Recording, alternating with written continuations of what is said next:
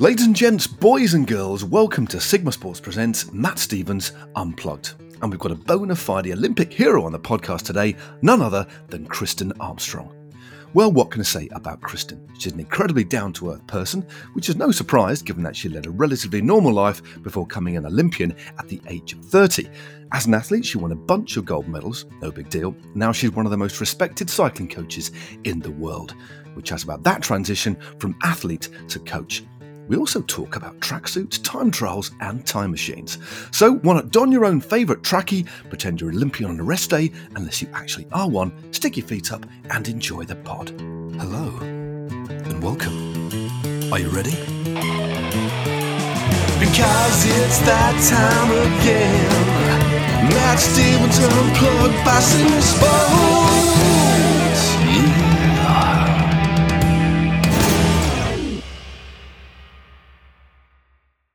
Kristin Armstrong is a three-time Olympic champion, having won the women's time trial in Beijing, Londinium, that's Latin for London, and Rio de Janeiro, which is Brazilian for Rio de Janeiro. She also has a number of world championship titles to her name, also in the TT events, otherwise known as the Chrono in Europe. Now that she has switched to coaching some of the best and most promising athletes in the US and Canada have to offer, I was keen to find out how her competitive attitude and dedication translates to the coaching role. I was also keen to share my own memories of the Olympics and compare notes on the temptation of free Pizza Hut and Magnum ice creams at the Barcelona Games of 1992, and whether the trend continued at the subsequent Olympic Games attended by Kristin. Fascinating stuff. Check it out. Well, first up, Kristin, thank you very much indeed for joining us on this podcast.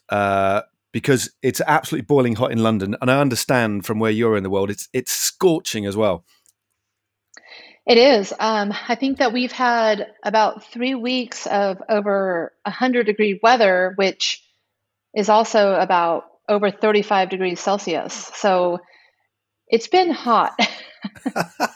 No, I've just before the podcast, I went out for an hour, just around Richmond Park, and I had to have like a 10-minute ice cold shower just to try and get my body anywhere near normal again. But just before we do crack on, Kristin, as it is great to have you on board, especially with the Olympic Games coming up. But for everybody, just to set the scene for us, can you tell us where in the world you are, and also describe the room that you're in? So what can you see immediately around you?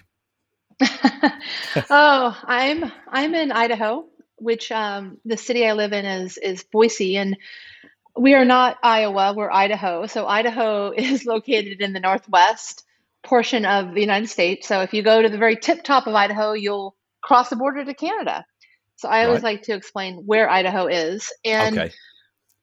The room I'm in, it's funny you ask, I'm surrounded by Olympic bikes and world championship jerseys. So how funny is that? I have my helmets on display, I have my bikes, I have my skin suits, and then I also have world championship jerseys framed, whether they're from myself or other athletes that have become world champions. So yeah, it's definitely a very, I would say, inspiring room.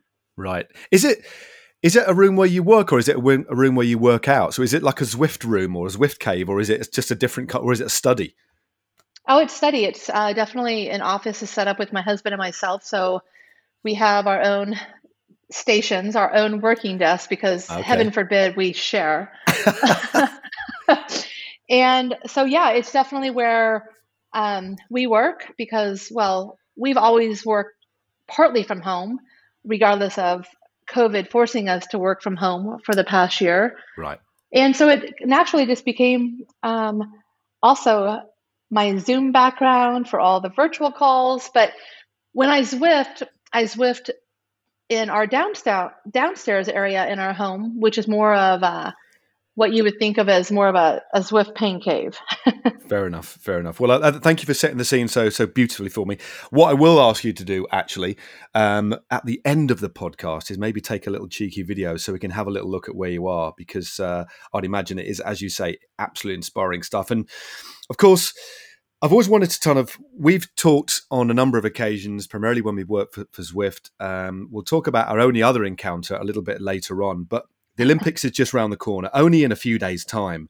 How, as the defending, well, you're not going to be defending, but you are the current time trial champion.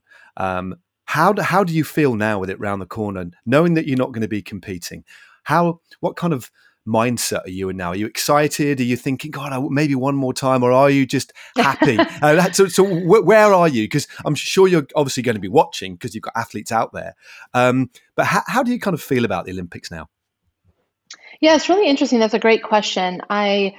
This is going to be the first Olympic Games I haven't been to since Athens in 2004. And so that, first of all, whether I'm an athlete or not, is going to be very different. If you think about, 16 years of my life, it's been focused every 4 years on the Olympic Games and performing. And so it does feel like a little bit of a gap. I am very fortunate to have athletes that I've coached that are going to be participating in the Olympic Games. But sitting back is a very different experience. I always say that as an athlete, one of the most important things that athletes need when they decide to exit the sport is they need to have their own closure. And I would say I didn't have closure the first 2 times I quit or I retired because I came out. I came out of retirement twice. And so I came out before London, and then I also came out again after I retired after London, before Rio. So you can see that closure took me, 8 years to figure out. But I can tell you that when I crossed the finish line in Rio, and perhaps maybe before Rio, I felt like I was ready to close those doors, competing at least. I think that I am one of the lucky ones as far as having accomplished what I've accomplished in the sport. So it helped me also help bring me to closure. Yeah. So I think I for Tokyo, I don't have the desire to be out there competing like I used to. I used to watch races before London or watch races going towards Rio before I retired. And I just wanted to be out there. I could hardly even watch a local race. I just wanted to be racing. And It's very different now. I don't have that desire. I love riding my bike still. But, one of the things I will be doing during London is, NBC is, obviously a big Olympic sponsor, and locally, as far as across the state of Idaho, I'll be joining their sports team. So I'll be on covering the Olympic Games every day, right? Which will be a fun, different way to fill that maybe the gap of being part of the Olympics, because the Olympics is, you're an athlete, but also the Olympics is the Olympics. It's just something so much larger. And it must be, to have that kind of transition, although it's been 5 years this time, of course, because of COVID-19 last year, there's been this delay, but to have that kind of lovely transition, to still be involved in actually a couple of ways. Working for the media is one thing, but having athletes that you're coaching involved as well, that must bring you a really different sense of satisfaction. The media thing is one, but to have people learning from your experience and looking to you for advice to get them into the right place to try and go for a gold medal, that must be massively satisfying for you as well. It is. And it's interesting. I've learned a lot around coaching athletes who are at this level, at the highest level of sport. And what I realized is that my emotions are quite similar to when I was an athlete, because I'm so invested in the athletes I coach that even the last 2 weeks, I've found myself having a lot of angst and a lot of stress. But when I sit back and ask myself, well, why the stress? It's just the same, because I care so much about the execution. And I don't want on my end to make any mistakes when it comes to the preparation to the games, both on and off the bike. And so I can't tell you how many times I rewrite training. And the athletes I coach don't know this, but I will go to sleep and I will rewrite training. And it's the same thing that I used to do as an athlete. I would go to sleep and I would review the course, and all of a sudden you'd be asleep, and then you'd wake up and you'd be like, oh my gosh, it's another day. But wow, the heightened stress of delivering as a coach is very similar. So I guess the good news is that I know what it feels like and I can get through it. And I also feel the anxiousness of the athletes, and so I can help really set the stage in trying to not take anything away from all the hard work they've done. Because I think quite often, especially as a first-time Olympian, you don't realize this until you come home after your first Olympics. The fact that you think, oh, I'm in control, I'm not nervous, I this, and you get home and you're like, oh, if I could just do it again. Yeah. You know how it is. You race and you're like, oh, if I could just have a redo. Oh, so, definitely. No. I mean, for just for the listeners, Kristen, of the podcast, you just remind us of the athletes that you have actually in Tokyo, the riders that you're coaching. Yeah, so I have 2 riders that I'm coaching right now. I am coaching Haley Batten, and she's a 22-year-old mountain biker from the U.S. There's 3 women who were chosen for the Team USA. And I also have a rider named Emma White. And Emma White, she comes from a road and cyclocross background. She came over to the track in 2018. And she's a young rider as well, who will be competing in the team pursuit. Okay.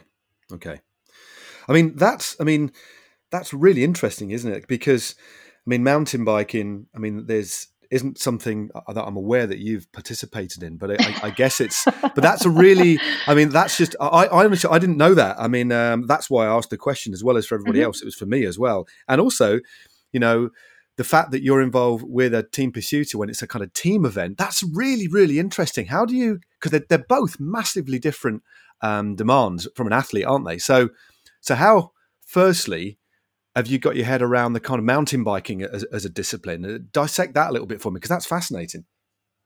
Mountain biking, yes, you're correct. I love to mountain bike myself. I do not race on the mountain bike and never have raced on the mountain bike.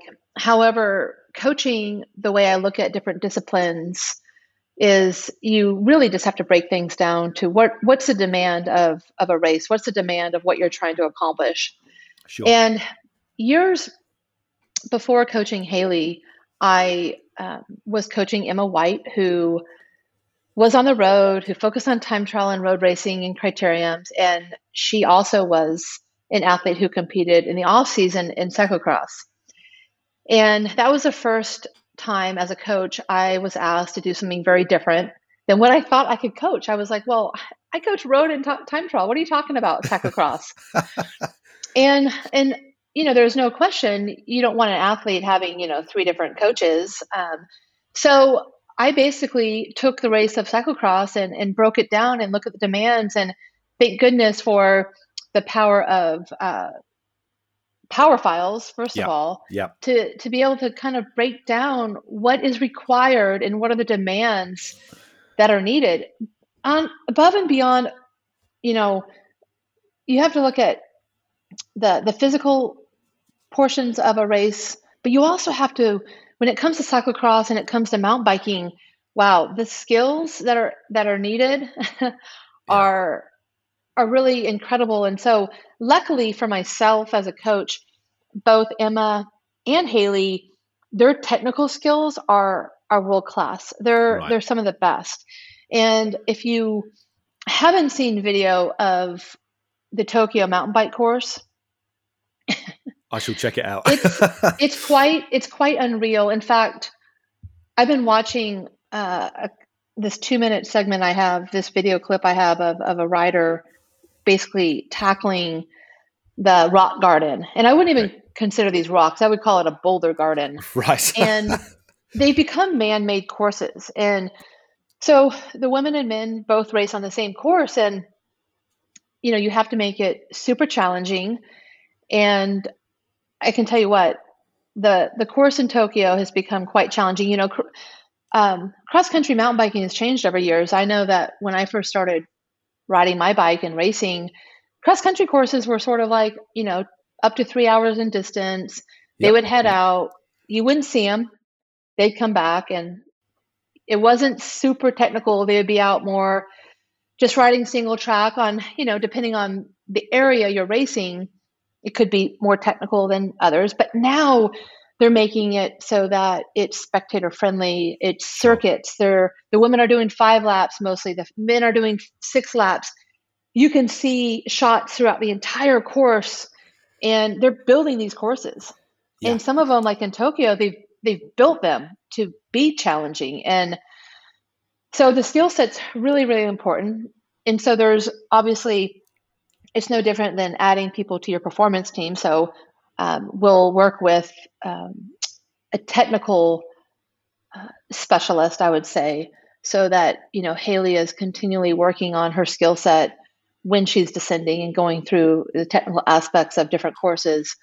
But when it comes to the physiological pieces of it, I look at it as, and now that I have the confidence in it as a coach, I look at it as we're riding a bike. We're all riding bikes. It's just a matter of what are the physical demands and how are they different than what I know best, which is time trialing. Yeah. I mean, just hearing you describe that, it's absolutely fascinating. And I would imagine, as well as the data sets you get back, you must learn as a coach about the way that your riders adapt to a certain set of training, a kind of certain training plan, and then the kind of all of the other demands that are laid over the top of that, especially in a sport like mountain bike, with all the kind of this kind of stresses. And do you? Because I guess it must be like a two-way process, which must open kind of multiple doors for you into constantly trying to kind of optimize the athlete's performance. Yeah, that's a great way to put it. Yeah, it is. It's really. I call myself. I think one of my strengths as a coach is I'm kind of a mapper. So like I love mapping processes, and it's like even in business, I find that I have kind of an innate ability to see where we're trying to go, and then back that up, and really figuring out, well, how do we get this foundational piece? And then how do we add layers? And quite often, as you know, athletes will start with foundation and, right away. I mean, I look at Haley, for example, and I think she's been asking me, even prior to qualifying for Tokyo, I think she's been asking me about heat training for Tokyo for like the last 12 months. And I'm like, Haley, this piece is going to come. Yeah, but there's a few things we need to do first. Right. So it's interesting how an athlete's mind, you get so far ahead of yourself that you just want to do everything right now. Yeah. And so I have to take a step back and say, how do we develop the biggest engine possible so that we have a foundation? So we are just generally a strong athlete. In fact, there was a time this past spring that I was joking around with Haley on a call, and I said, Haley, I'm not even going to go here, but I'm just going to mention this because I can't help myself. I said, have you ever been on a time trial bike? And she's like, no. Why are you asking? And I'm like, oh, just saying, just from all my breakdowns on all your training and your numbers. I'm like, just put this aside for a second. You could be a pretty darn good time trialist if you wanted to be. Right. And then she's like, really? I go, I'm not going to talk about it anymore. Okay, back to mountain biking. Oh, you sowed a seed there, blimey. I know. So I do see different talents in different riders, especially when you're starting to work with different athletes who they've fallen into a discipline in our sport because it's just what they were exposed to. Yeah. Emma White, for instance, we had this great conversation around her goals. I started coaching her when she was young, junior. And we had this conversation around what are your goals? What do you want to do? She's going to university. And I said, what's your childhood dream? And she said, well, I really want to go to the Olympic Games. And I said, well, okay. That's great. I said, cyclocross is not in the Olympics, just an FYI. Yep. I said, so we're going to have to take that on the side for a second. I said, so you can look at trying to make the road team. But, I also know there's some talent ID camps coming up through USA Cycling on the track. I said, you are one of the most powerful, fast individuals I've seen. Yeah. And she's like, really? And I go, oh yeah, you haven't seen it. You've been on development teams. You haven't had a proper lead out. Like there are so many things that you haven't been exposed to yet that you can really choose whatever you want. You have the engine, but one of your specialties is that you're really fast and you're really powerful. Sure. And she's like, oh. And I said, at the end of the day, if you go to one of these track camps, talent ID camps, it doesn't mean that you're going to love it. You may not like it. But the number one thing is when you bring the track to your training, I can guarantee you, Emma, it's only going to improve what you're already good at. And so you have no loss here. They bring you out there, you do amazing training. What do you have to lose? And she's like, oh, that's a great point. So she goes out there and she doesn't look back. They pick her up. They said they've never seen anyone so smooth on a track on the first time. She continues to go to track camps while she finishes university. We had the hard conversation around, we have to put cyclocross on the back burner for now because you can't be good at everything. Yeah. And she did. And now she's going to the Olympics and she's fulfilling that dream. And I believe that Team USA are medal contenders and wow, I mean, life-changing. It's going to be very, very exciting indeed. I mean, I'm kind of privileged as well. I'm going to be commentating on the men's road race and the men's time trial. Awesome. Yeah, so that's kind of, and I did do the Olympics long time ago, back in 1992. So I've had a taste, nowhere near the level of success that you had, Kristin, but I think it's timely to ask you the question, because for me as a young man, I was only 22 when I went. It was a profound experience just representing my countries. And I've ridden multiple world championships. It's nothing like it. It's something beyond. But from your perspective, as well as being a 3-time Olympic champion, I mean, what makes the Olympics so special to you as an athlete? Wow, I don't really think I realized the first time when I became an Olympian. So you think about having a childhood dream. You watch different sports. For me as a child, I wanted to be an Olympic swimmer because they had their caps on their head and they had their name on the side. I'm like, that would be the coolest thing ever. It was about nothing but like the glamour of being on TV with your name on your cap. I mean, let alone swimming fast. That didn't matter when I was young. So you think about that mainstream sport that you were doing as a child and you're like, wow, the pinnacle of sport in America truly is the Olympic Games if your sport is in the Olympic Games. Yeah. And so getting there is something that you just kind of dream of, but you never think it's kind of like being an actor and actress in Hollywood. You never think you're ever going to get there. You just think it's kind of your hope. You're like, awesome. So I go through high school, I go through college. Think about it. I graduate college. I'm well on my way to a career. And I pick up a bike and I start riding and it becomes kind of my thing. And I'm not in the Olympic Games. I don't make the first Olympic Games till I'm 30 years old. Wow. And you're thinking, how can this childhood dream be coming so late in my life? And you get there and you make the team. And no matter what people say, you make the team and you're like, whoa. Yeah, that is beyond wild, my dreams. And so now I'm an Olympian. But the first time around, I wouldn't say I thought about yes, you're a competitor. You're going to show up and you want to do well. But I will tell you that it wasn't the same my first time versus my second, third, and fourth time. Because the first time you're like, I'm an Olympian. Let's celebrate. Let's be part of the opening ceremonies. Let's take selfies. Let's do all these fun things. Yep. I got home from Athens and I was like, whoa, that was, oh man, Kristin, now all I want to do is go back and like win, because you almost take in the whole experience versus, I don't want to say you don't go there to compete, but you almost forget. Yeah. You almost forget to compete. And so that experience in Athens was, if you ask my husband what his favorite experience was, he would say Athens, because we had no pressure, no stress. It was truly about being an Olympian. Yeah. And being an Olympian to me is about going to a new host country each and every time, experiencing different cultures. Yep. Because I'm telling you what, you think about from Athens to Beijing to London to Rio. Whoa, there are some different things every 4 years that happened at each of those sites. And so I think that experiencing the host country's culture is important, but really I absolutely loved being in the Olympic Village. You would be in the cafeteria and you would see people all dressed up. It's almost like we're all in these outfits that you probably wouldn't wear outside the Olympic Village. It's almost like Yeah. Halloween. Yeah.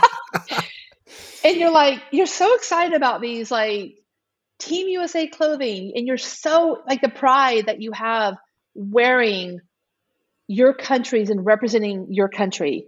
And you get home and you're like, I just walked around for a week in this outfit. There's no way I'd walk outside my house in this outfit. It's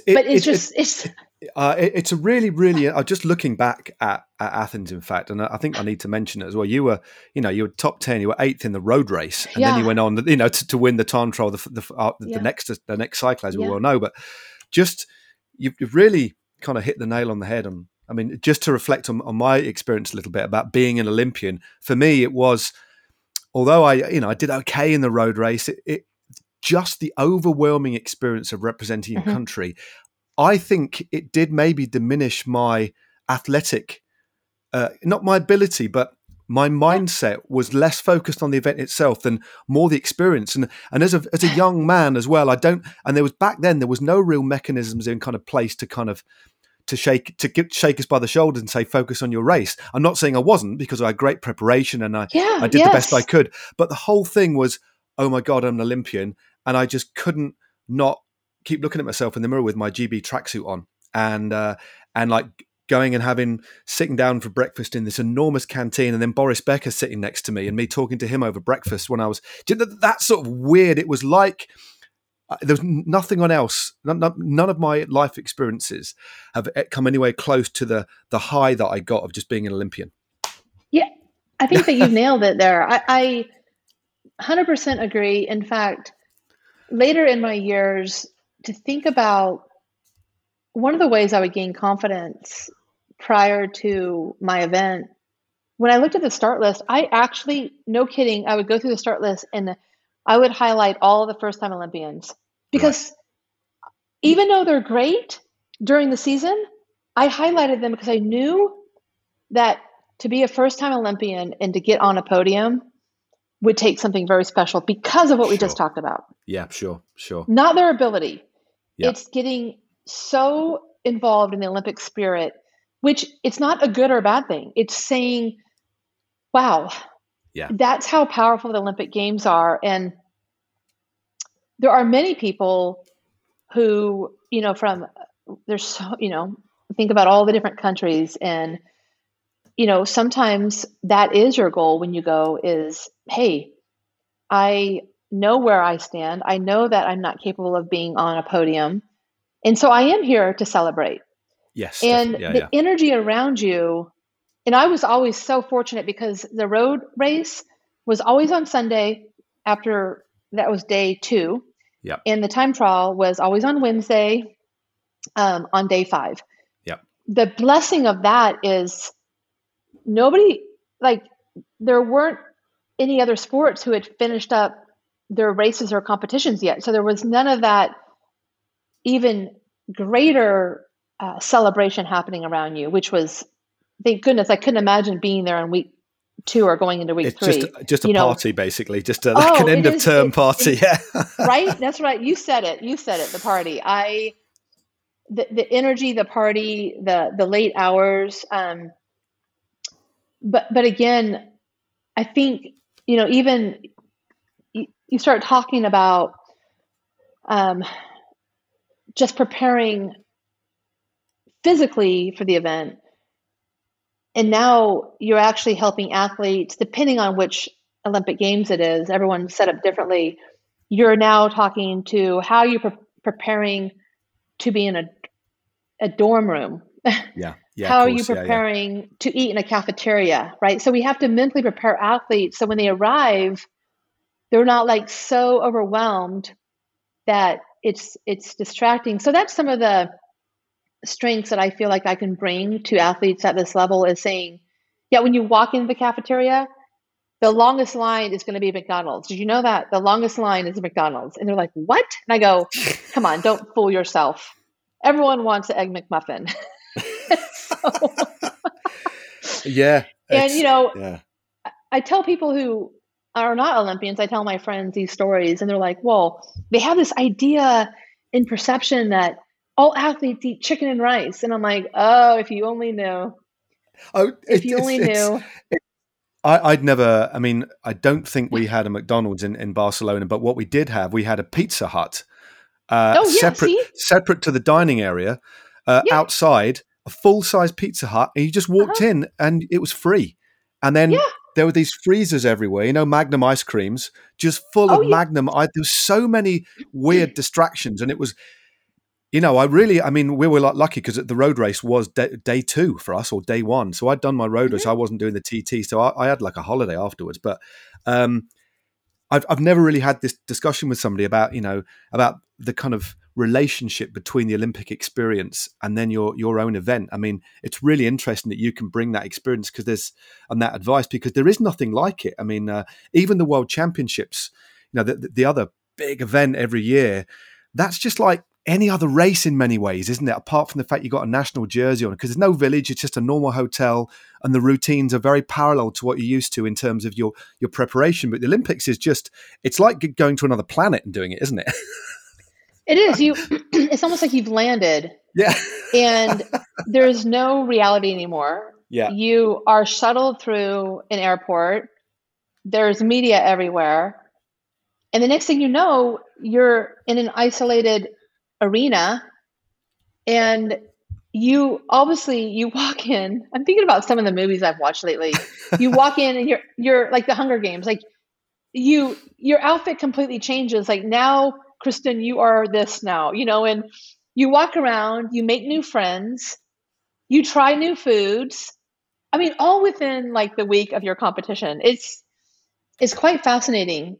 And like you said, I try to explain and kind of lay out the experience, but I really do think it's hard to understand until you're part of it. And for an athlete, it's not always, I mean, you think about how many athletes have a second chance. And I was told this at the World Championships before as well, is you don't often, just because you made a World Championship team or you become a world champion, doesn't mean that you're going to get this opportunity again in life. Yeah. And so it's hard for me to say, to my athletes, you know, this first time, okay, so the second time we're going to be like, you can't say that. You're like, This is it, you know? And so I try to really best prepare them. And one of the tactics I have is I try to really make them think through the situation and make their own decisions, because you don't necessarily want to take away the experience for them either. So I've been very careful with saying, you know, you shouldn't do this and you shouldn't do that if you want to perform. It's more about, you know, some of the things you need to think about. You know, Haley was in Frankfurt Airport yesterday, and she's like, oh, I'm so dialed. I made the best meals for the flight and the food prep, and I feel so dialed nutritionally. And so I said, well, do you have enough food so that when you get off the plane and you get your COVID testing and the process and the time that's going to take, and then the 2-hour drive you have to where you're staying, have you prepared for another 6 to 10 hours of process with food? Do you have enough food for that? And she's like, oh my goodness, you're spot on. I probably should go get some more food to be prepared somewhere in the airport. And I go, absolutely. Right. You know, so she's not thinking that you're going to get there and you're going to potentially, depending on how your flight has just tested as far as COVID, if you have anyone on your flight that's tested positive, you are going into quarantine. Yeah. And you don't know how long that's going to be. Yeah, I guess that's another conversation, but that's an added kind of layer that's going to make Tokyo. I'm sure it's going to be an exceptionally exciting games. The kind of world's waited so long, but I don't think we can ignore the specter of COVID-19 at all. And there's going to be its own, as well as being otherworldly anyway, doing the Olympic Games, there's a whole new different set of demands that everybody's going to have to cope with in their own way. Just to change tact a little bit, although I'm still going to keep it Olympic themed because I kind of need to when I've got, a 3-time Olympic champion on the end of the line, if you don't mind. Oh, yeah, no, not at all. So looking to skip forward from your first experience to 2008, and just looking earlier on today when I was doing my prep, looking at your results on the road. I mean, I guess because of your success in the Olympics, and then let's not forget 2 world time trial titles as well. You're an exceptional road rider. I mean, and when you look at your trajectory from a road perspective, as well as, you regularly won on the road, podiumed in some big races, including second in Flanders, en route to winning the Olympic Games. But I just want you to tell me as best you can, and I know you've done this before, but I'd really like to hear it from yourself directly because I haven't heard it from you. Just that kind of lead into the games. You're clearly in amazing form, but how did you get it kind of right on the day? And what was that feeling like when you finally saw that you'd posted the best time? I think that question gets asked a lot to me around how did I nail it on the day, pretty much in August. Obviously we know that nailing it on that day is not super easy. Yeah. But I would say that one of the biggest differentiators that I did versus my competitors was I always placed myself on a trade team that 100% knew that I could not be on a full international road racing calendar and still perform in August at a level. Yeah, sure. So as you see, there's a lot of riders out there that sign a contract with a trade team. They get paid a salary, and now they have a schedule that they're required to do. And I wouldn't say that always the Olympic Games is a priority for that specific trade team. Yeah, they want their athletes to do well, but they also have other races on the calendar, like, the Women's World Tour. Back then it was the World Cups. And then you have the stage races. We had so many stage races when I was back there. I mean, it wasn't just the Giro. It was also Tour de l'Aude, which was another 10-day stage race in France. There was, Tourigen, which was right after the Giro. And then you think about these big races and they lead right into the Olympic Games. And so I think that where I had it more dialed than others, or where I continually focus on how do I control my calendar to make sure I don't have too many race days prior to the Olympic Games. Yeah. And how can I peak just as I would in a world championship year, but just basically 8 weeks earlier. And so on the Olympic year, we would adjust that calendar as if August was my September.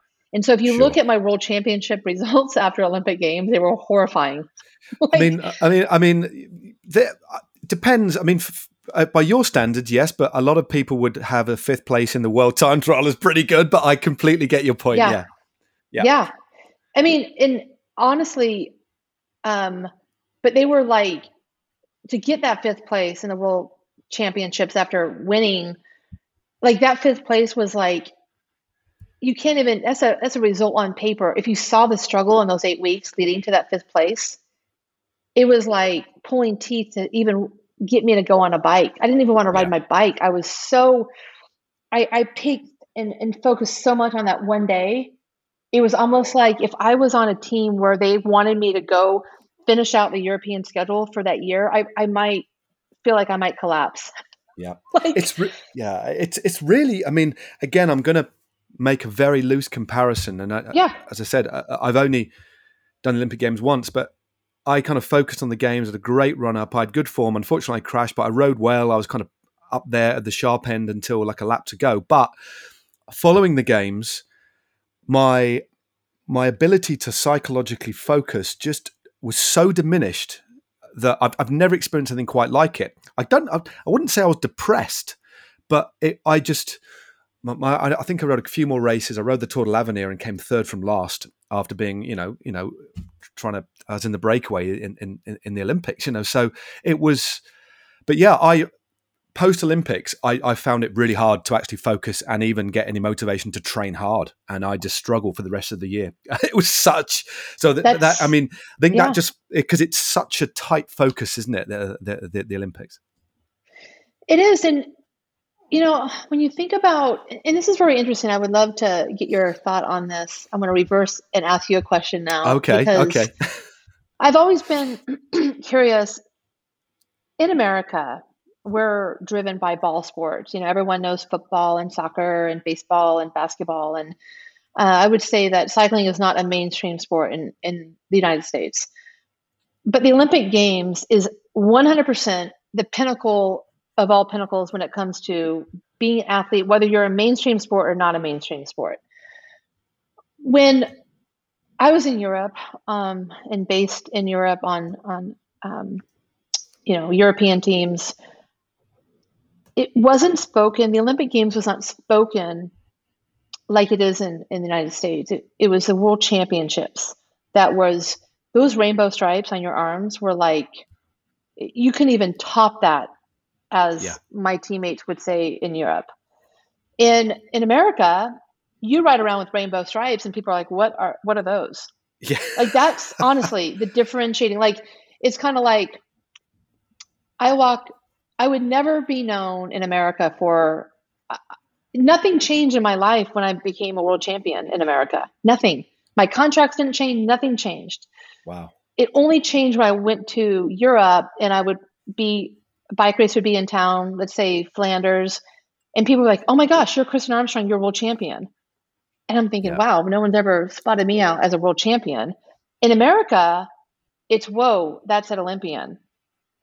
So it's viewed upon very differently in America. I think in the UK, it's similar in the UK. I think there's two levels here. I don't think it's just, I think to the general public throughout the world, I mean, this is very kind of loose, but from my experience and speaking to people in Europe and in the States, to the general public, the Olympics is bigger than anything. So, but when you go to a bike race, especially in Europe, it's about those rainbow bands are so coveted. But outside of cycling, our small world, and we forget there's a very, very big world outside cycling. The rainbow bands are kind of, you'd have to explain them to somebody basically, but you don't have to explain anything about an Olympic gold medal. Everybody, it's in at some level. Most people in the world, it's at some level of their consciousness, isn't it? And now at the forefront. But cycling isn't. So just the fact, it doesn't really matter what sport you do, an Olympic gold medalist, you are, it's far, it transcends kind of sport almost. So I would agree with you, but I don't think it's just country based. I think it's just the general public see individual world championships far more differently than the Olympics. Even if you're just a casual enjoyer of sport, the Olympics is it, isn't it? Apart from maybe the World Cup or something like that of football. But so I think you are right. But within cycling, actually saying that, Bradley Wiggins was quoted as saying he thinks the Olympics is far bigger than being a world champion, although he loves the rainbow bands, and obviously you're one of the few people that's got both as well. So, but it's so we went off on a real tangent there, which is wonderful. Yeah, we did. That's what I do love about these conversations, and thank you for. But so let's get back to it was a multifaceted question, so it's my fault, I think, a little bit for leading you down the garden path a bit. But winning that gold medal, I mean, what was it like? I mean, I know you've said it to people before, but finally, I don't remember actually obviously I saw it, but I didn't know at what point on the course you were, or whether you're in the hot seat, or at the point that you knew you're Olympic champion. Describe the feeling to me. Well, first of all, though you get times in the earpiece from your coach, and though possibly you feel internally that because of the times you've received, you know that you've become an Olympic champion when you cross that line. And in Beijing, I was down actually to Emma Pooley at the top of the climb, and it wasn't until the downhill that I made up all my time. Right. And I crossed the line, and I knew there were more riders behind me to finish. And though everyone was celebrating because everyone had intel on where everyone was on course because of the GPS tracking and such, I was always an athlete that never trusted the final result until the last person crossed the finish line. Right. Okay. Because it was, that was obviously, I was lucky enough that I always got to start last after Beijing, because when you're the reigning Olympic champion, you get to start last. Yep. So that was in Beijing. I'll never forget. People were celebrating around me, and I was like, imagine just like frozen. I was like frozen, wanting to celebrate, but not believing anyone around me. I was just like, don't celebrate with me. Almost like I still have several minutes to make sure that people who cross the line, don't make up that much more time in the last like 2K. Yeah. And so it was interesting how you almost don't trust things until you see it for yourself. But there was nothing like the feeling in London and in Rio when, if you watch my finishes in both races, when I crossed the finish line, the timing system on the top of where you cross, it always basically says your name, the time, and then next to that is a number. And that number is going to be whatever number. And I had always turned around after crossing the line, even though my coach would say, congratulations, you've just won. It was still this, I had to always look back at that number and see the number 1. Yep. And, the Olympic Games, the margins between the riders are, it was a 44-minute race in Rio, and I won by 5 seconds. Yeah. It's incredible how close those margins are. But winning the gold medal, I can truly say, this might sound, just for a second, cheesy, or this is what everyone says, but it's the honest to goodness truth.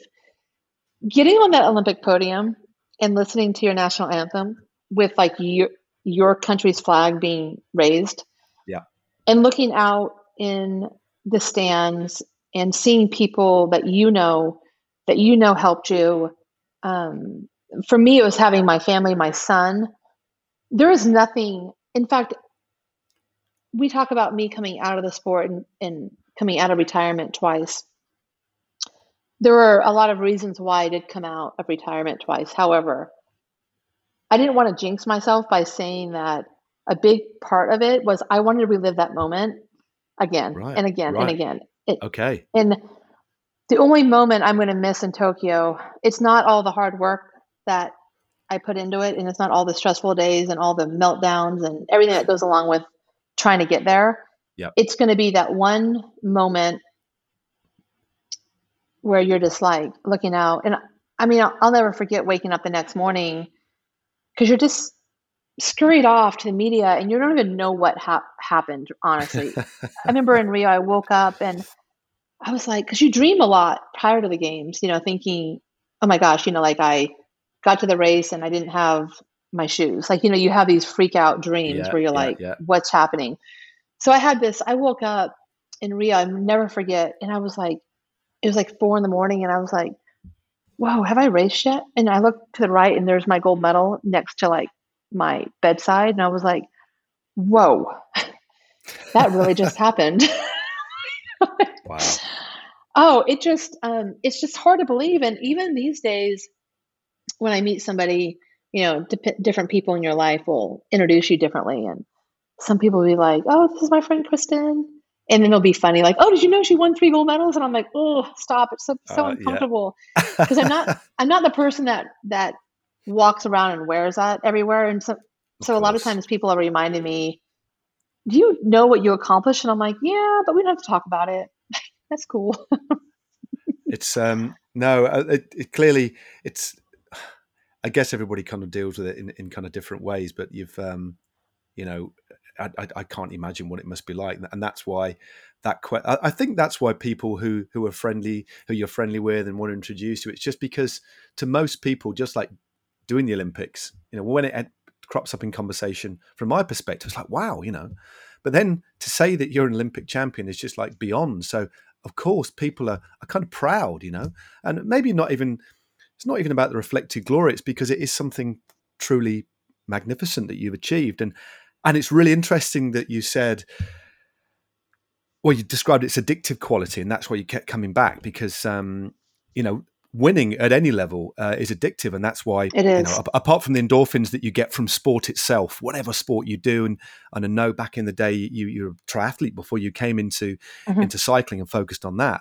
But just the endorphins from training, what makes, cycling, sport so addictive. But it must be another level getting a gold medal. And I can see why you wanted to come back and knowing that you could do it.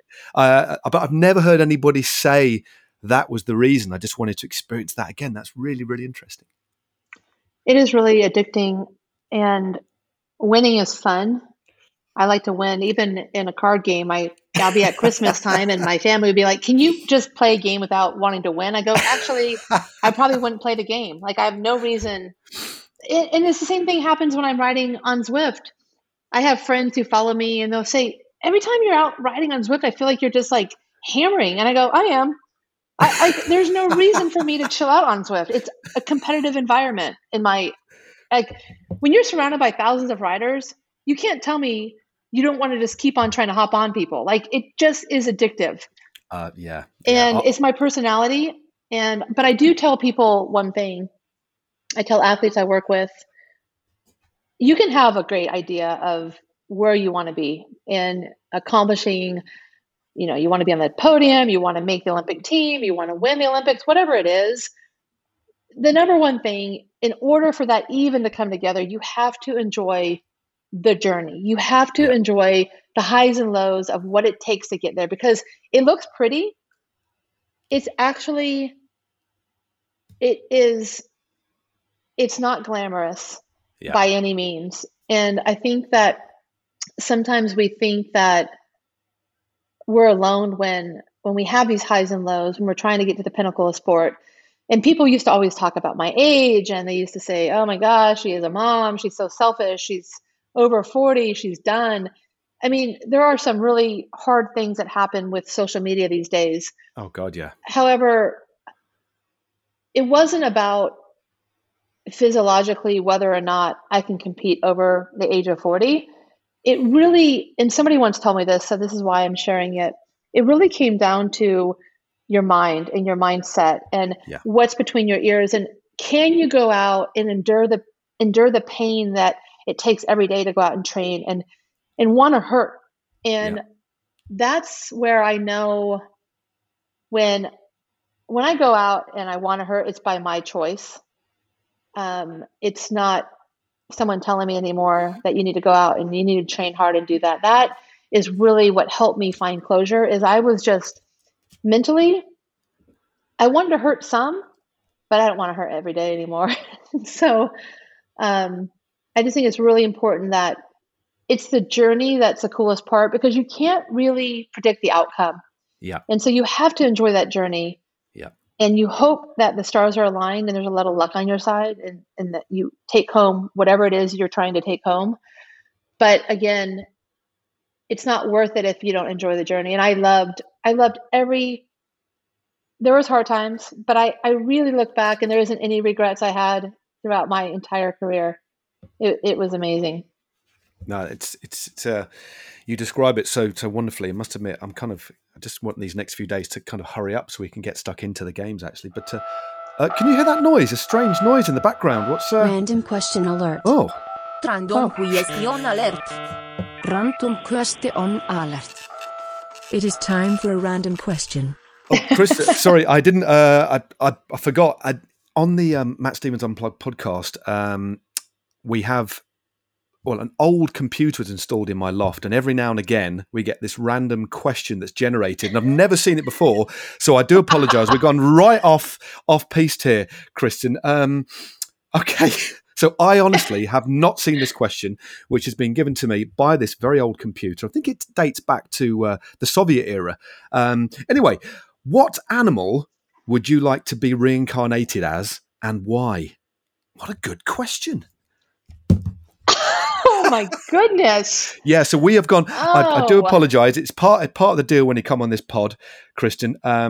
Great chat, and then we just go completely left field. So what animal would you like to be reincarnated as, and why? This is something that I asked my 10-year-old. Well, now it's Mum's turn.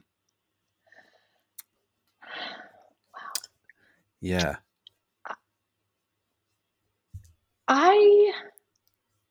Wow, that is such a hard question. Oh my goodness, you got me here. There's so many animals, not to sound awkward, that I could be, that if I came back, but I've always wanted to fly. So I think that I would probably be some type of bird, like even like an eagle. Yeah. I think that I would love to experience life in a different way, Yeah. and to be able to kind of set out on different adventures and different journeys, and just see the world in a different perspective. Right. That's a great answer. When I just read it, that question, I actually thought bird or a whale. So basically I think because we can see the land in, pretty well, can't we? But to fly and look at it from another perspective, a bird, and also something that's way up the scale. It's like what do they call it? An alpha predator. So basically, I'm not going to be eaten by anybody. So that's rule one. So eagle, I don't think, apart from humans.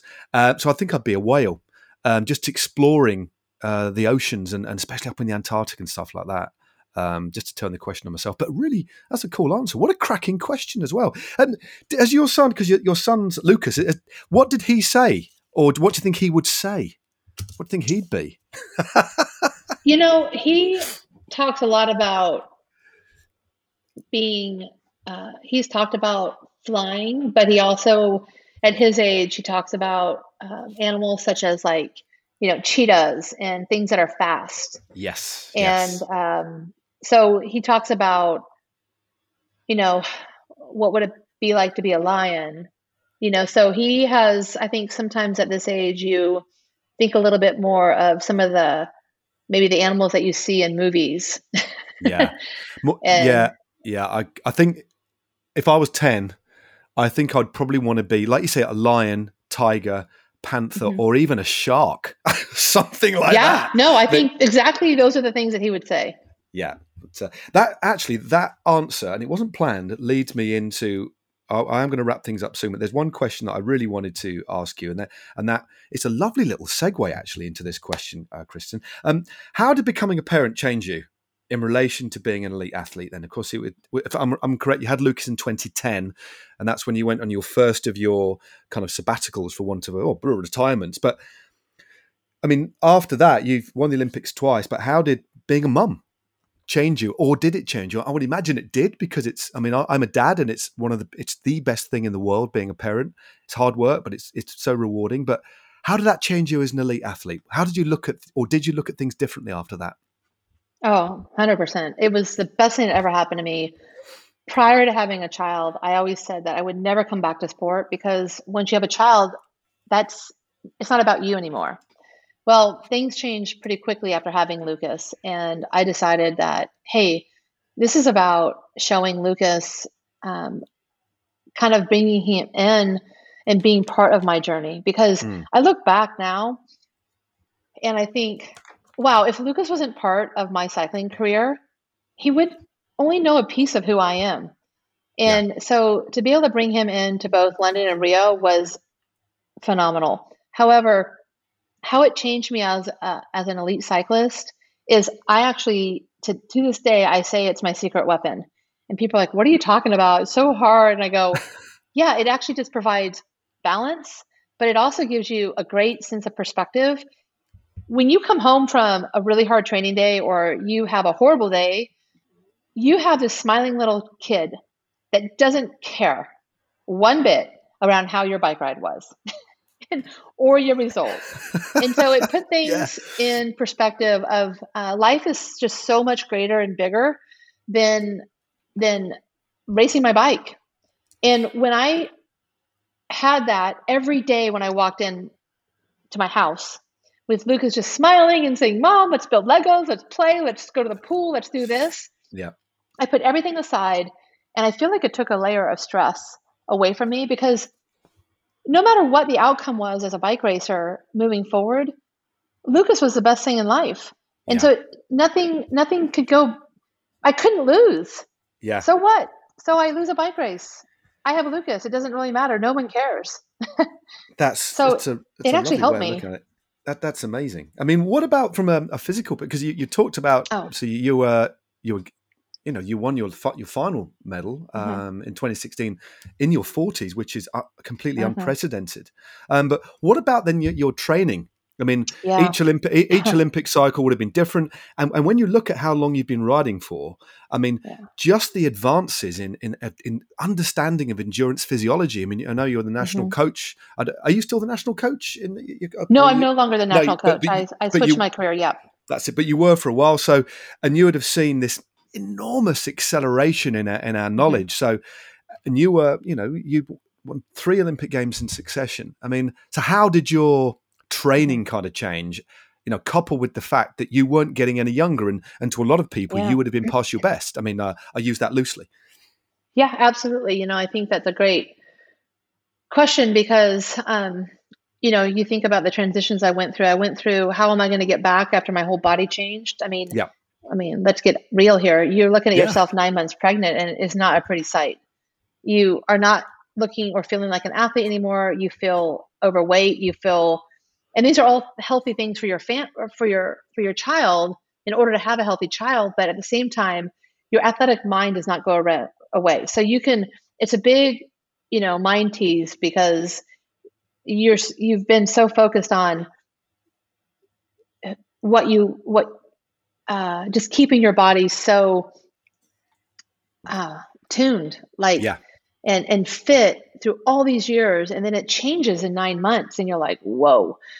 So after that, I remember when I announced my comeback, my coach, Jim Miller, it was so hard for him too, because he's like, I'm like, well, where are we starting? He's like, well, he goes, we're going to start with just getting fit again. I go, oh, great. You don't even know how to talk to me right now because you know that I need to just get fit. And he's like, awkward. We're gonna focus on aerobic fitness. I felt like I was going back to like the 90s. He's like, you're gonna go walk, and we have to wait for you to be able to sit on a saddle again, and all these things, because my body had truly changed. And one of my favorite things that he told me is, he said, because I had Lucas in September, he said, Kristen, your only goal until January 1st is fitness. I don't care how you do it. I don't care if you walk. I don't care if you run. I don't care if you ski. I don't care. Just focus on fitness. And I was like, oh, no, I can do that. That's amazing. Right? Think about it. Like, you can't just take someone that just had a baby straight to like hard training.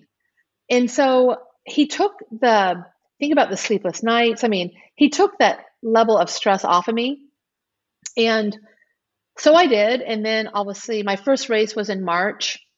And I'll never forget showing up to the airport with like Lucas and my pack and play and my stroller and breastfeeding. And I was like, what has happened to me? This is the stupidest idea I've ever had in my life. Right. So what took me 9 months to have a child took me, I would say, I'll never forget it, because I tell people now, it took me another 9 to 10 months to actually kind of get back to my place. Yeah. And when I did, and they always say that women, after they've had a child, within that year kind of have this like superpower boost. Okay. And I would say that like I felt really, really good after about 9 to 12 months. Yeah. Where I'm like, whoa, okay, I feel really good now. But I remember suffering through it really hard. I would be out in races and I'd be suffering so bad getting dropped. I'm like, oh, this is how everyone else feels when I was super fit. I'm like, okay, This is just I used to talk to myself like, this is just my way of like going through this whole process. But it's good for me to know what everyone else feels like when, like I was super fit and people were getting dropped and I wasn't, and now I'm getting dropped. And so I had a much greater appreciation for everyone. And so as far as training changing both in London and Rio and getting older at the same time, I would say that I never did pointless miles or kilometers. I was always quite a quality trainer versus quantity, but this became now quality over quantity in a big way.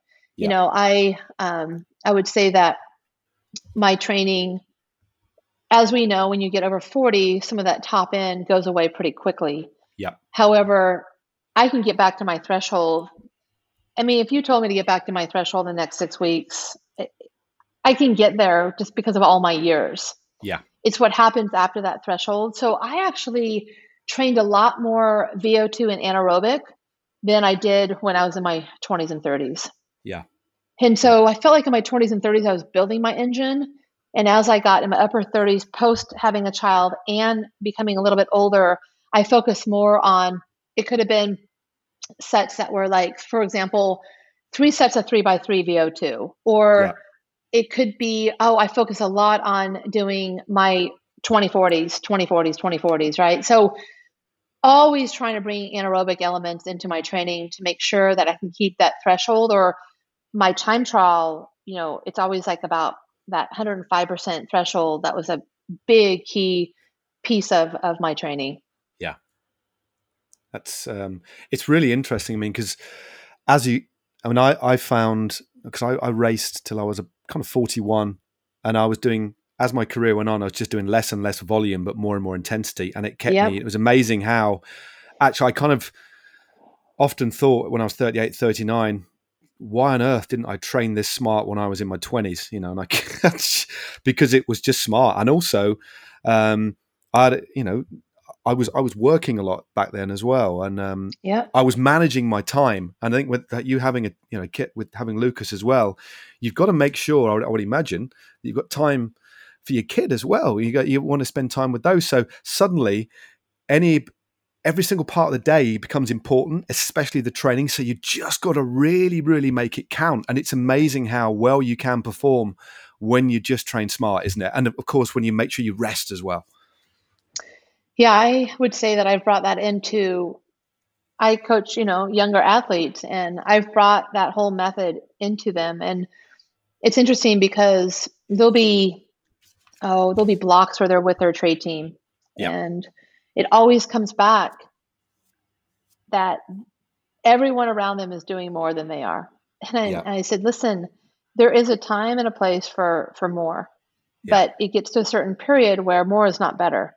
And it's just a trust. And I always like to educate, along the way, but I'm trying to take everything I've learned throughout my career and apply it to other athletes. I remember the days when if I missed a day of training, I was a freak show. Like I freaked out. And then all it takes is, you don't want somebody to break their collarbone, or you don't want somebody to have a setback, but honestly, it's kind of necessary for you to trust rest. Yeah. And once you go through a period of like having a child, resting a lot, or having, I had multiple surgeries, until you go through that, you don't trust that rest is better. But when you go through it, I always say that people are like, how did you make it to 4 Olympic Games and not burn out and hit and nail that day every time? I said, well, I will definitely say that in London, I came back 22 months before London. So guess what? I had almost 2 years off. Wow. As an elite athlete. I rode my bike, there's no question, but I didn't train like an elite athlete. I was retired. I worked. And then after London, before Rio, I came back 15 months before Rio. That's it. That's amazing. And so I had 2.5 years of a break where I worked. I worked full-time job. I love riding my bike. I rode my bike. But I always tell people that if I didn't have those 2-year breaks between each of those games, there is no way I would have enjoyed riding my bike still, or have gone and probably come out of retirement again, because I would have just burned myself out. Yeah. No, that is, it's a fascinating story. I know we've gone off on different sorts of tangents, but it's just been amazingly interesting getting into your kind of mind, if you don't mind, Kristin, the mind of a champion, but also now in this second part of your life, passing on all that immense experience in all its different guises to young athletes who've got it all in front of them. And you must feel, with your son growing up as well, you must be in a period where you're feeling pretty content, I would imagine. Yeah, it's great. I obviously still try to find pinnacles in life. A lot of times people would say, oh, people ask me all the time, why do you work? Why'd you start a new business? I have fitness facilities in my town. Yeah. And people think I'm crazy. And I just always look at them and tell them that it's just who I am. I am driven by always trying to reach new heights. And now I feel like I'm working on it's not about me anymore. I've turned things around and I've developed programming that is going to help others. Sure. And so, yeah, I still work hard each and every day, but it's by my choice. It's what I want to do. And I want to maximize my life. I tell you what, Kristen, it's been an absolute pleasure. This hour and 10 minutes has whizzed by. But what we'll do, actually, considering we've only had one random question, we're going to do another one. Question alert. Random question alert. Just to wrap things up. Random question alert. So it is time for a random question. Let me just walk over to the random question generator machine, tear off the slip. Okay, here we go. If you could travel back in time, what year would you go to and why? If I traveled back in time, this is not going to be probably the answer that people are expecting. I think I would travel back in time to 1991. Okay. It was when I was a senior in high school, and I was living in Okinawa, Japan. That's where I graduated high school. Okay. And it was probably one of my most favorite years as a child. And I always say that what brought me success in my athletic career was character. And I think that being stationed in Okinawa for my last 3 years of high school with my family was character building. And it was like just one of the best moments of my life. What a lovely way to wrap things. That's wonderful. I certainly didn't expect that. I thought you might have. To be honest, I don't. There's a lot of time has happened up to this point, so God knows where you've gone. But you've gone back to 1991, so it's absolutely no. What a lovely way to wrap things up, especially with the kind of cyclical nature of the Olympics, and also this year it being in Japan, and you've got a couple of athletes out there. You're going to be involved in the broadcast. It's going to be a lot of fun. But more importantly, for now. It's been a really lovely conversation. I know we've spoken in the past, and actually, I think it's worth reminding people that we've had this conversation before on another broadcast. But when Kristen won the Olympic Games in London, I pushed you off the ramp, didn't I? Yes, you did, and I will never forget London and the spectators and the people around it. I'm sure you pushing me off the ramp. Was that not the most incredible? I've never seen so many people at a cycling event still to this day. No, I haven't either. It was overwhelming, absolutely overwhelming. And I think for everybody involved, let alone yourself winning the gold medal, it was unprecedented. It was they're very, very fond memories. And what I'll do when we put this podcast out, I'll try and dig out a picture of you on the start ramp of the Olympic Games. And just as a bit of social goal. But anyway, Kristen, it's been a pleasure. Thanks so much for your time, and hopefully we'll catch up sooner rather than later. Thank you, Matt. Thanks for having me. Thank you. Amazing. What a really lovely chat that was. And if I was to do it all again, I think I'd want Kristen as my coach. All the best to our athletes, Emily Batty and Emma White, in their respective events at the 2020 Olympics in Tokyo, which are taking place in 2021, just a few short days away from now, unless you're listening to this podcast at some point in the future and already know the results. Please don't get in touch with me in the past and ruin it for me. Thanks. Thanks to Perry Ap Gwyneth for the podcast theme tune, and thanks to you for listening. Don't forget to like, subscribe and rate the pod, and why not recommend it to somebody wearing a dodgy old tracksuit from the 90s, because you never know, there might be an Olympian who's finally plucked up the courage to wear it outside the Olympic Village for the very first time. And finally, a massive thanks again to Kristen for joining us on the podcast today. All the best to her, and I hope she has a great time commentating on the Olympics over in the US. Cheers all, stay safe, and goodbye.